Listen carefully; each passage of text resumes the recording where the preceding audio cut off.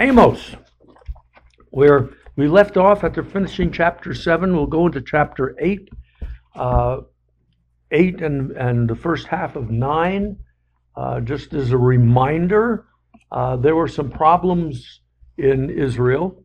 One of the major ones that we like to look at was the problem of idolatry.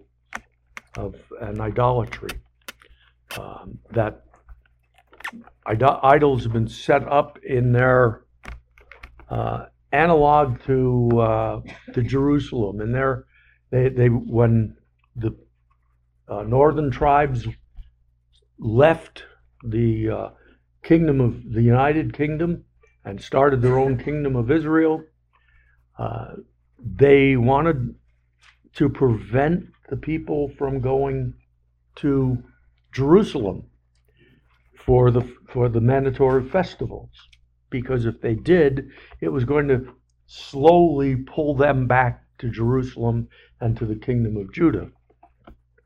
So they set up idols at Dan and at Bethel, and the major temple, you might say, was at Bethel, and they had an alternate site up at Dan, and that's where they worshipped. God was not very happy with that, but the book of Amos, even though it sort of skirts with that a little bit and talks about their idolatry a bit, not specifically, but what they're really concerned, and the reason that Amos is stating that God is going to destroy Israel and he's not happy with them, is because of the way they treated people. Israel, at this time, at the time of Amos, was right in the middle of a golden age, you might say. The powers around them were at their weakest, and they became a great trading and wealthy trading nation. And they divided between two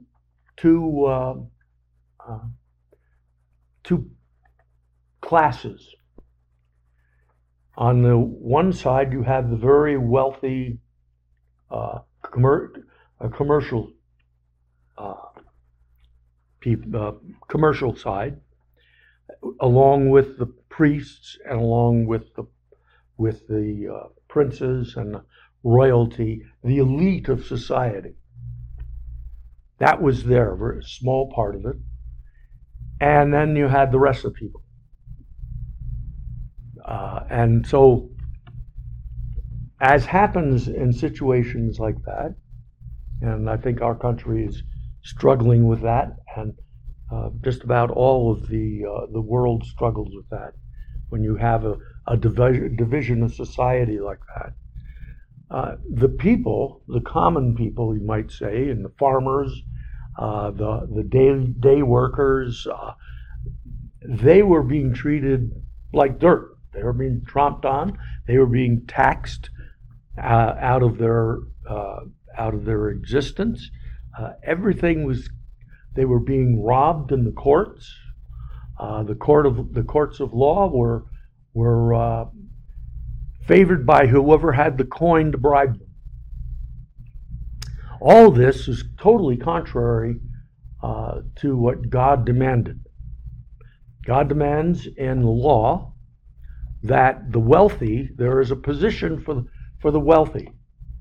Their job is to spread their wealth among the people that are in need, either by giving them money, lending the money to them, and recognizing that every 7 years that any loan that I put out, including one that may have been just a week ago, was wiped out every 7th year, on the Sabbath year, as I like to call it, when all debts were forgiven. And for that matter, all slaves in Israelite slaves, maybe I rephrase it, all slaves who were Israelites were freed. And that when you freed a slave, you didn't just say, hey, thanks and goodbye, shove them out the door. No, God specifically told them, you free the slave, you give them, as they're walking out the door, food, lambs, cattle, everything that they need to get on their feet again independently. And you gave it to them without any conditions. Just gave it to them. So what you see here in Israel is quite the opposite. And we'll touch a little bit on that. And I got to remember whether it's the 8th or 9th chapter. I'll touch a little bit about that. And remember what we've seen it. You tromp on the poor like the dirt. You just grind them into the dust. You tax the grain that the farmers are growing. And then when they go to the courts, and it's a question of whether they sell them into slavery or whether they're using that metaphorically, but you sell them for silver for the price of a slipper, price of a shoe. Your courts are take advantage of the poor, and the wealthy in general, he rather firmly yells at. And I take one of my favorite passages is in the beginning of the 4th chapter of Amos. And I've read someone who took that as the cows of Bashan as being literal, that he's talking about these are the cows, women, well-fed women who lived in Bashan, but I prefer to think of that it was that he was using the analogy of the cows of Bashan. Bashan, which is currently the Golan Heights, was a very lush pasture land, and the cows there were sleek and fat and just, they had life just perfect. Until, of course, they were let off to slaughter, and the analogy continues in that 4th chapter where, okay, you cows of Bashan who live in the lap of luxury, and then tells them that you're going to be led off to slaughter, just like the cows of Bashan would be. But that's my take on it. And so that's what's going on. Just as a reminder before we jump in the 8th chapter, which is really where God begins showing Amos that the end is coming soon. And the end, God's timing a little different. End is coming soon is about 20 to 40 years. 40 years probably from when this was written. So he begins, he sees the Lord standing by the altar. And the Lord says, strike the tops of the pillars so that the thresholds shake, bring them down on the heads of the people. And those who are left, I'll kill with the sword. Okay, you're going to crush them under the temple. So he's going to be taking care of the temple. And whoever survives that, they're going to be killed by the sword. Now, no one is going to get away, though later on he says that there'll be a remnant. They would flee to Judah. There were ones of these tribes in Judah, and some would flee. And when it was all done, there were some that were even too worthless to the Assyrians to kill, and so they dragged the rest of the way. No one's going to escape. Even though they were to dig a hole in the ground all the way to the center of the earth, I'll still find them. I'll still find them. And I will not take my hand off of them. Though they climb to the heavens above, I'll bring them down. If they hide themselves on the top of Mount Carmel, that's the highest peak, I think, in the kingdom of Israel. It's up on a little peninsula, is about center jutting out into the Mediterranean Sea. And even if they hide themselves on top of Mount Carmel, I'll hunt them down and seize them. And though they hide from my eyes at the bottom of the sea, and I think that that's a little metaphorical in many ways, but because you're not going to hide from the eyes of God. If they do, I'll send a serpent there to bite them, to strike them. Though they're driven off into exile, they're dragged off into exile by the enemies, I will command the sword slay them. In the 7th chapter, when Amos speaks to Azariah, the high priest in Bethel, he tells him that your wife is going to be a prostitute in the city. Your sons and daughters will fall by the sword. Your land will be measured up and divided, and you yourself will die in a pagan country, or in a unclean, in the Hebrew, country. And Israel will surely go off into exile. That's what he's repeating, that same kind of thing, for the entire group of Israel. Then he says that the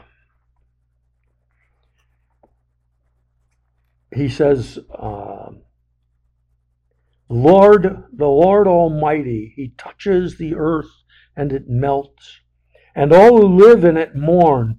The whole land rises up like the Nile and sinks like the river of Egypt. He builds his lofty place in the heavens and sets its foundations on the earth.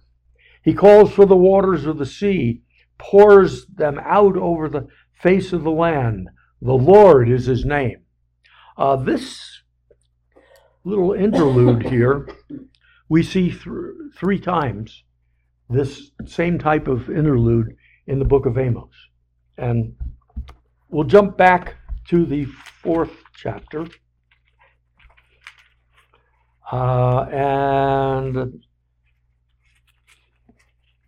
And we'll start in the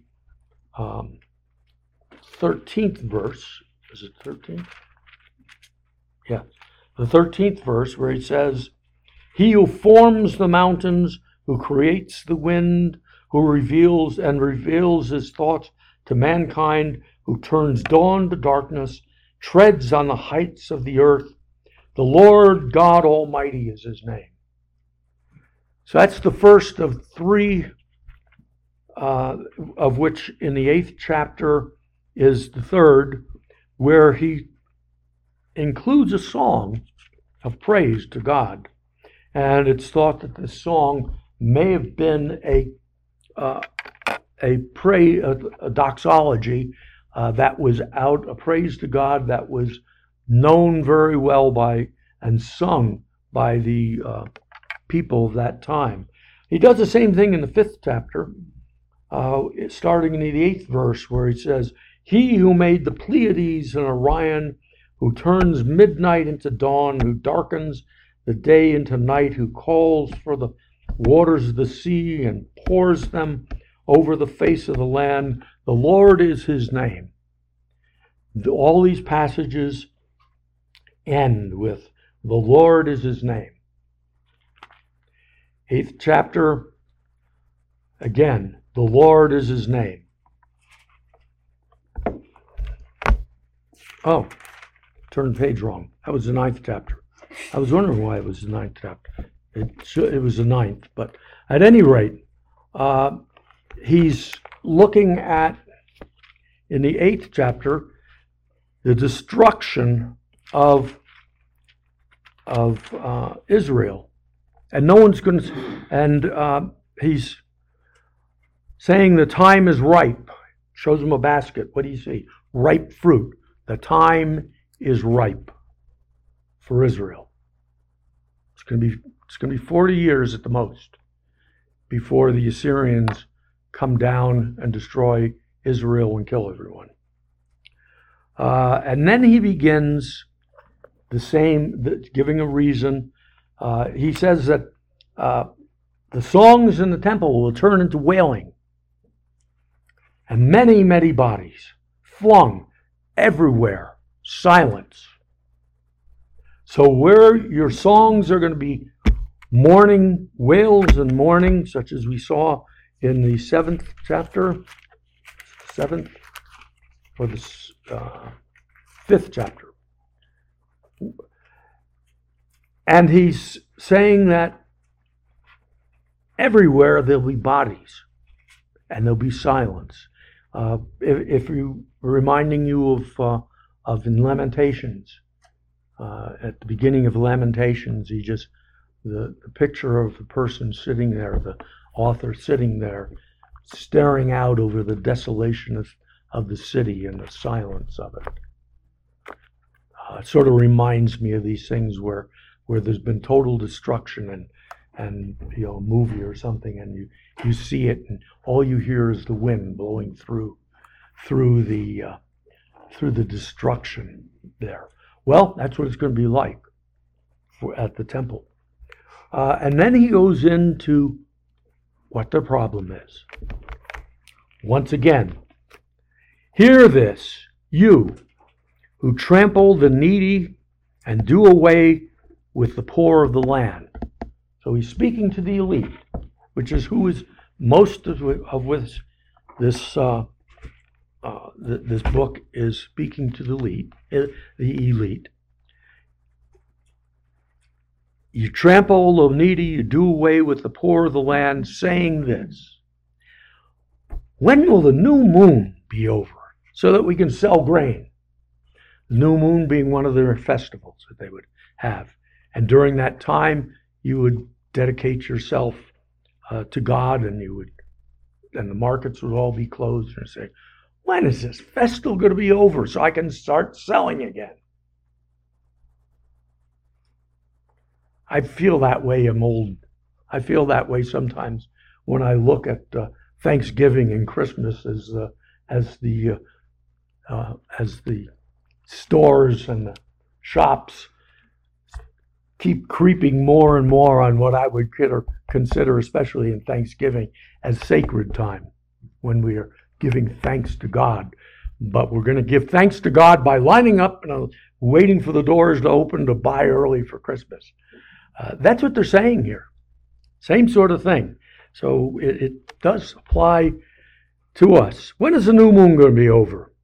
When's the Sabbath going to be ended, so that we may market wheat? And then the answer on that also, along with the line, so we're parenthetically, we'll market wheat, skimping on the measure, boosting the price, and cheating with dishonest scales, and buying the poor with silver and the needy for a pair of sandals, and selling even the sweepings with the wheat. So they want to open the markets so they can cheat the poor. And they can cheat the workers and make more money for themselves so they can have bigger mansions and more vineyards, which we had seen earlier in this book, that they're not going to taste anything from the vineyards, and they're not going to live in their winter homes and their summer homes and their stone mansions. And then the Lord has sworn by himself, the pride of Jacob, I will never forget anything they have done. We live with faith and mercy and hope and mercy from God. God is saying in here about the Israelites, because of what they do, mercy and grace may never happen. I'm not going to forget what you've done. I'm not going to forget it. And of course, as we talked a bit earlier with the day of the Lord, and they're just saying, okay, we're waiting for the day of the Lord when we will be saved from our enemies. And God reminding them, you don't want to see the day of the Lord, because you are the enemy to me. And just like Judah with Nebuchadnezzar and the Babylonians, the Assyrians are going to be God's tools. And he's going to use them to mete out his punishment on Israel. And we know from Babylon, from the Babylonians, when they destroyed Judah, that it was no stone left unturned, no person left unkilled, unless they were too worthless to dull your sword on. Then you just sort of shoved them out. Fend for yourself. God is not happy. God is angry. And he is telling them, I have sworn by myself. Who else can he swear by? The pride of Jacob. I will never forget anything they have done. Will not the land tremble and all who live in it mourn? The whole land will rise up like the Nile, sink like the river of Egypt. In that day I will make the sun go down at noon and darken the earth, and in broad daylight I will turn your religious festivals into mourning, your singing into weeping. I will make all you wear sackcloth and shave your heads. I will make the time of mourning like that be like mourning for an only son, and at the end of a bitter day. So he's warning them. It's coming. I've had enough of you. I'm very angry. I will not forgive you, and you will be destroyed. I'm going to send an enemy to take that. And then he says probably the most awful thing. The days are coming, declares the sovereign Lord, when I will send famine throughout the land.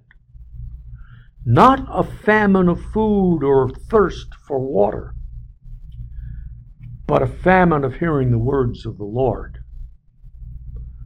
I'm going to send a famine you won't hear from me. I will not send my prophets for you. You won't hear it. You'll want to hear it, but it's not there. I'm not going to speak through it. I'm done talking with you. And the people will stagger from sea to sea, wander from north to east, searching for the word of the Lord, and they will not find it. Quite a bleak thing when God is saying, I'm not going to talk to you anymore. I've totally turned my back on you. In that day, the lovely young woman and the strong young men will faint because of thirst. Those who swear by the sin of Samaria, who say, as surely as your God lives, Dan, as surely as the God of Beersheba lives. Beersheba being, as we mentioned earlier, being at the very southern end of Judah, matter of fact. But it was considered a holy site by both Judah and by Israel because of the appearances of God to all the patriarchs there. As surely as the God of Beersheba lives, they will fall, never to rise again. So, as surely as your God lives in Dan, well, that's your God. That's not your God. And the one in Beersheba, that's your God. That's not your God. That's not the true God.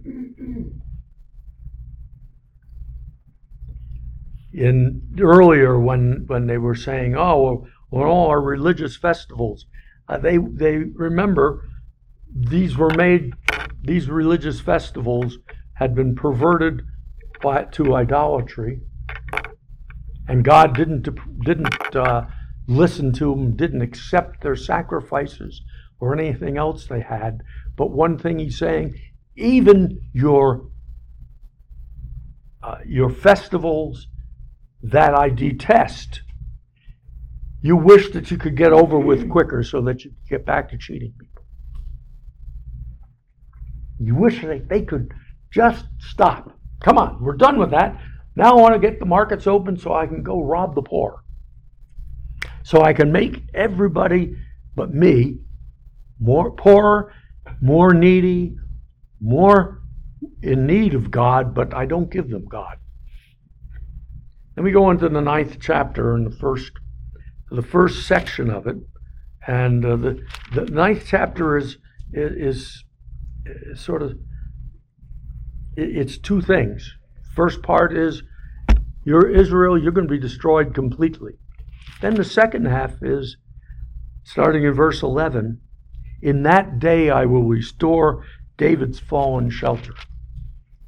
So he goes from Israel, you're going to be destroyed, to there's going to be restoration eventually. We'll cover the restoration next week, because I think it's a very critical and important to take a little bit more time with that section from verse 11 to verse 15. So we'll look at that next week, and then we'll look at a couple of other things and recap a bit. So the 9th chapter, which I had already started and backed away from, so we'll just look. He's saying he's giving a vision at the altar. I assume this is the altar at Bethel. I'm going to take and shake the pillars of it. The thresholds will shake and bring the temple down on the people. This reminds me of Samson, by the way.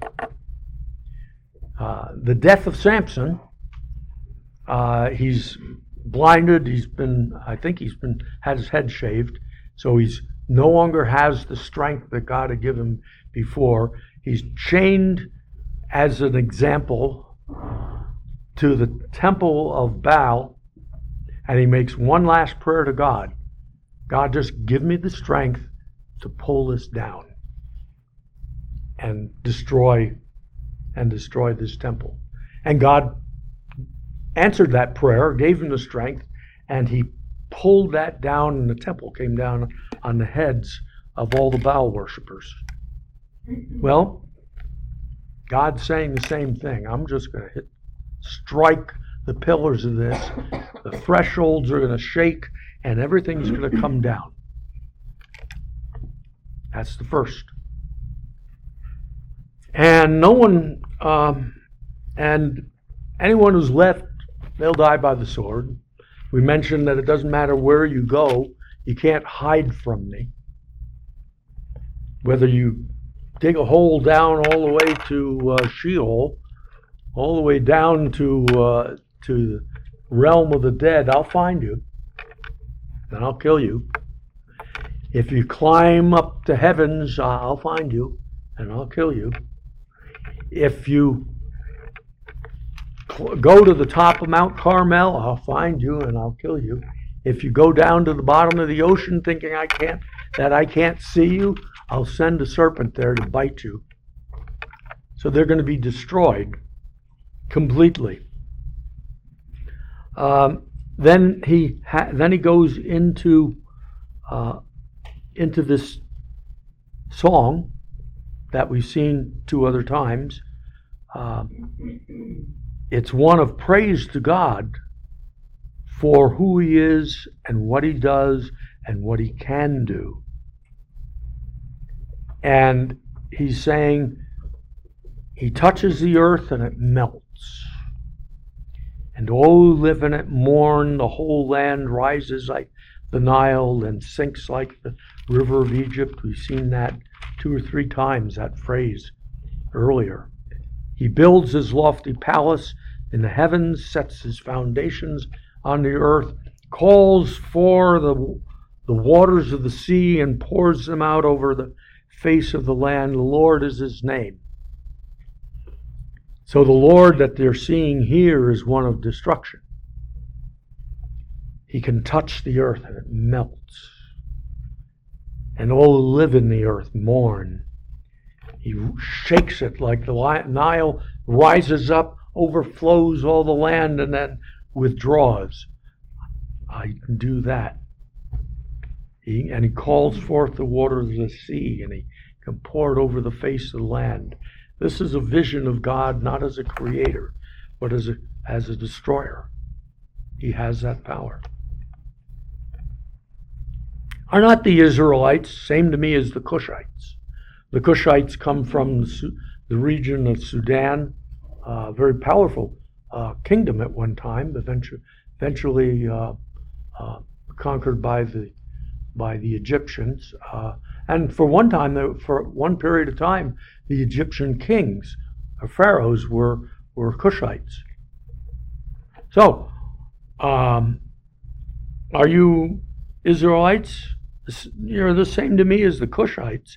Didn't I bring Israel up out of Egypt?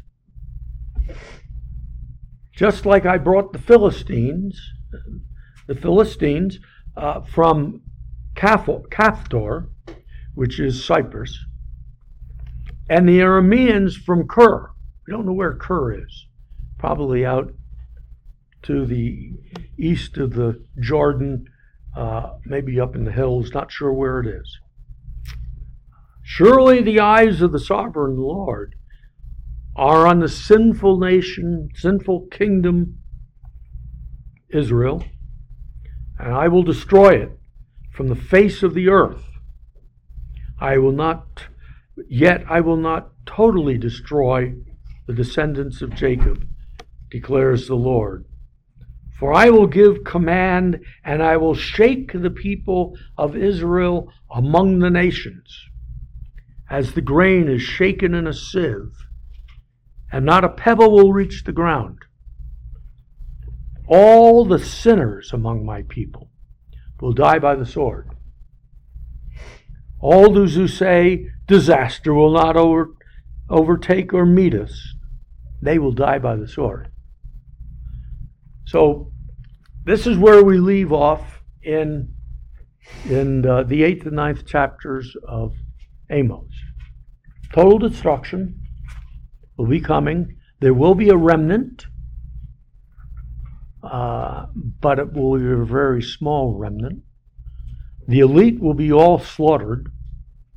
And the ones that aren't, as we mentioned in the 4th chapter of Amos, where these fat cattle of Bashan are going to be let out on hooks and fish hooks. And I think it's Josephus that said that when they led them, the elite, out of Samaria, which is Israel, they had hooks pulled through their cheeks and tied to chains, and they just dragged them off to Assyria, where they killed them or scattered them among the people there.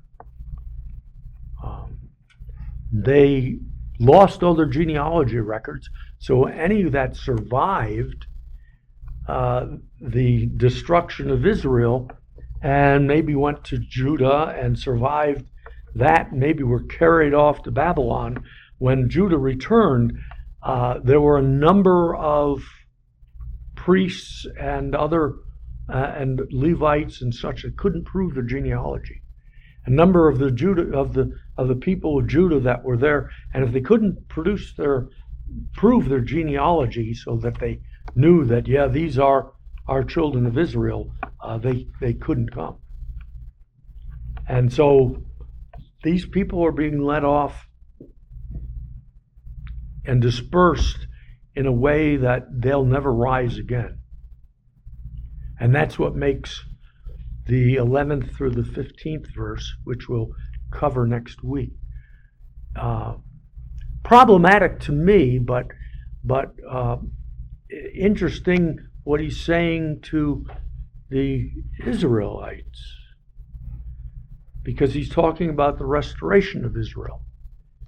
We would see that very quickly as being in Christ and in the Messiah, and certainly the first few verses of that imply that it's going to be through the Messiah that they return. So we'll cover that next week, though. Any questions? We've got 10 minutes to field any questions that anyone has. Otherwise, you may get out early. So, anyone have any questions? Of course, that may end all the questions. Any questions about this? I'll throw one question out, which is interesting. Do we truly want to see the day of the Lord in our time?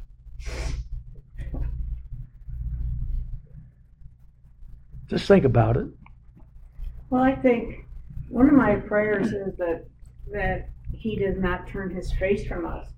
We are in a period of extreme evil on our children and society as well. And it frightens me that the path that's going on right now.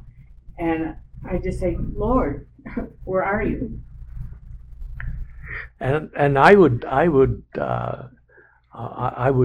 probably counter that a bit. I know you do. With, in the time of Jesus, what we have here looks just pristine and pure compared to Rome. Yeah, I wasn't there. I may be old, but remember that God did destroy Rome. So maybe it'll be, there's nothing sacred, I think, in God's mind about the United States of America. There is everything sacred in God's heart and mind about the Church of Jesus Christ. And I think that we need to make sure first that we take the log out of our own eye before we start trying to take the mite or the mote or whatever, the bit, out of the eyes of our country. We need to take our house and get it in order. Our house being the church. We need to purify it. We need to bring it in line with God. And I think that we sometimes forget books like Amos. And we sometimes forget sections of Matthew, like the 25th chapter. And we sometimes forget that what the church, that the church needs to be the bride of Christ and needs to be pure and clean. But we're people, we're God's people, and we stumble and fall, but we need to constantly be reminded of what God's expectations for us are. You asked about the day of the Lord, and I know what the answer, if you're thinking about in, the 7th, 8th century BC, because a lot of the prophets talked about the day of the Lord. Mm-hmm. Obadiah, who was really written for Edom, and it applied to the Jews as well, but they weren't Jews at that time. The Israelites as well. But the day of the Lord could be, it sort of depends. The day of the Lord be thought of as the second coming of Christ. And yeah, we would look forward to that. Yeah. But the day of the Lord, there's nothing specific about that as to what it actually refers to, a particular day. The day of the Lord at that time was going to be the fall of Israel in 722, and the fall of Judah in 586. And those were kind of the days of the Lord then. In the days between the Testaments, the day of the Lord may have been when the Maccabees defeated the Romans, essentially, or the Syrians. That they were victorious and powerful again. The day of the Lord and the time of David and Solomon may have been It could have been the rise of David's and Solomon's kingdom to actually being some of the most powerful political systems in the world at that time. So it all depends, kind of on what time you're looking at. If we're looking at the day of the Lord now, and even if it is the destruction of a lot of the societies that we know now, it could be a good thing. For if you are a child of God, you have nothing to fear about the day of the Lord. Yeah. If you are like the rich folks in Amos, you have a lot to fear about that. So that's all I'm saying is that we can't just arbitrarily say the day of the Lord is a good thing or a bad thing, because it kind of depends on which side you're on. If you're on the Lord's side, his day's a good day. It could be. But if you're not on the Lord's side and he doesn't consider you on his side, the day of the Lord could be a very bad. If he turns his back on you, Yeah. day of the Lord is a bad thing. Matthew, the 25th chapter, is one that always makes me uncomfortable, because you're really looking at the final day of the Lord, you might say.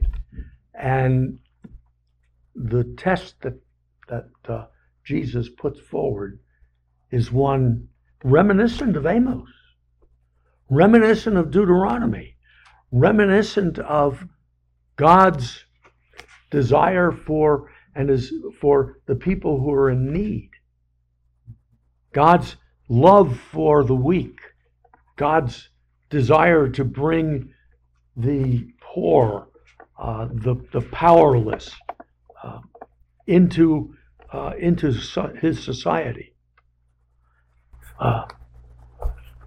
Ted, Yeah.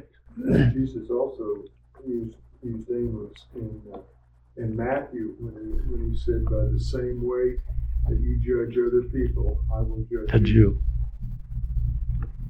So when we think about, I must be doing well, the Lord must love me for not doing well, prosperity, religion, I think that's the way he's going to judge us. That's where we judge others. Yeah, look at the beginning of Matthew 5, the Beatitudes. That's a struggle, and I like to look at Matthew. I think it's from about chapter 22 through the middle of chapter 25 as being a unit, as being Jesus getting his last chance to talk to his disciples and teach them what is important. And he ends it with the sheep and the goats and saying, listen to me, this is important. That you take care of those who are in need. You take care of the people who can't afford clothes to keep them warm. The people who are in prison, the people that are hungry, are thirsty. Take care of them. And talking to the sheep, you did this for me. You did this to me. And they said, well, wait a minute, we never did that to you. He said, yes, you did. When you did it to the least of my people, you did it to me. And then the goats get the opposite treatment, and the goats get thrown out. It's a vision of the end times, which I think that we need to keep in mind. We need to remember that Jesus didn't leave us alone. Yes.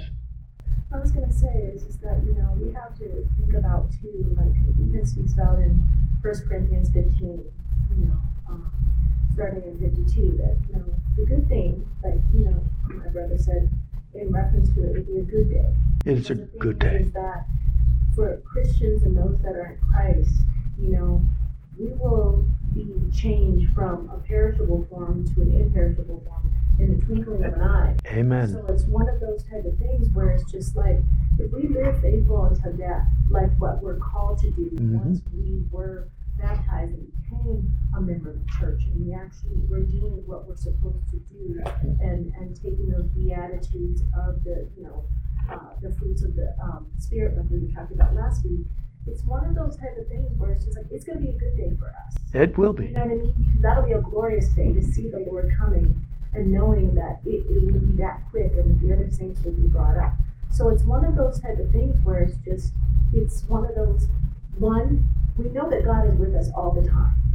Things are going to happen in our lives. But the thing is, we think about the hedge of protection that He keeps around us and He keeps around our families, even though the things that are going on in the world are horrible. I mean, right now they're terrible.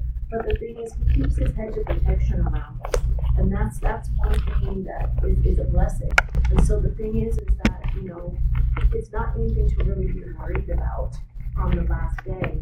Just know that, just praying that those that haven't found the Lord and we haven't been to, and we haven't penetrated their souls, that's something that we pray for. Yeah, thank you, because the day of the Lord in the current kingdom, you might say, is a time of rejoicing, because finally we're going to be reunited with our Lord, and we're going to be in His kingdom, and and we'll be transformed, and it's just a tremendous blessing. But we need to make sure that we try to live as best we are able God's desires for us, and that includes remembering what happened to Israel, remember what happened to Judah, why it happened, what they did wrong, what we do wrong in our society, so that we can, because the church is not meant to be our society that we live, that we walk around daily and do work. That's the world. That's the world that's out there. And we're not supposed to love the world. The church, His body, His bride, that's what we need. And the love that we have to have is to Him and to Him alone. With that, we've run out of time. Thank you. Next week, we will look at that last half of chapter 9, and we will make a quick recap of Amos. There's a section I want to, I definitely want to talk about chapter 5. Structurally, it is really beautiful. And I like structure, and mathematician. I like structure of things. And the structure of chapter 5 is just absolutely beautiful and I will rearrange the verses in chapter 5 to try to show the beauty of the structure of that. So next week we'll finish Amos, and I don't know who will be teaching the week after that, but I will probably not be. I'll probably take a few weeks off. So thank you for being here. God bless you, and have a good week. Hey, I'm Eddie White, the Senior Minister for the Eastside Church of Christ. Sure want to thank you for joining us today on our podcast. I hope today's message was indeed a blessing to you. I'd like to invite you to browse our website at eastsidesprings.com to get more information or to contact us. And as always, we indeed welcome you to join us for our worship service in Colorado Springs as we seek to live out Jesus' mission of making disciples of all nations.